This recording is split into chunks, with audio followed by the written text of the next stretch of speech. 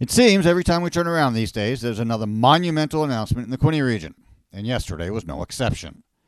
Well, the news that Highway 401 will be expanded to 6 lanes from one end of Quinte to the other and beyond is big. It was also expected.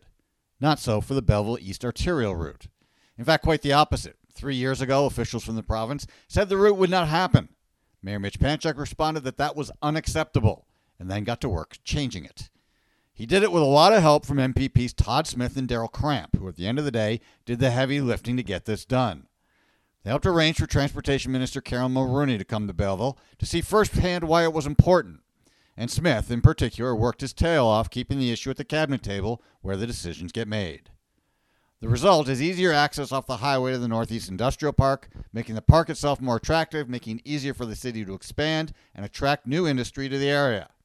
That means jobs and industrial property tax revenues, which means less pressure on residential property tax owners.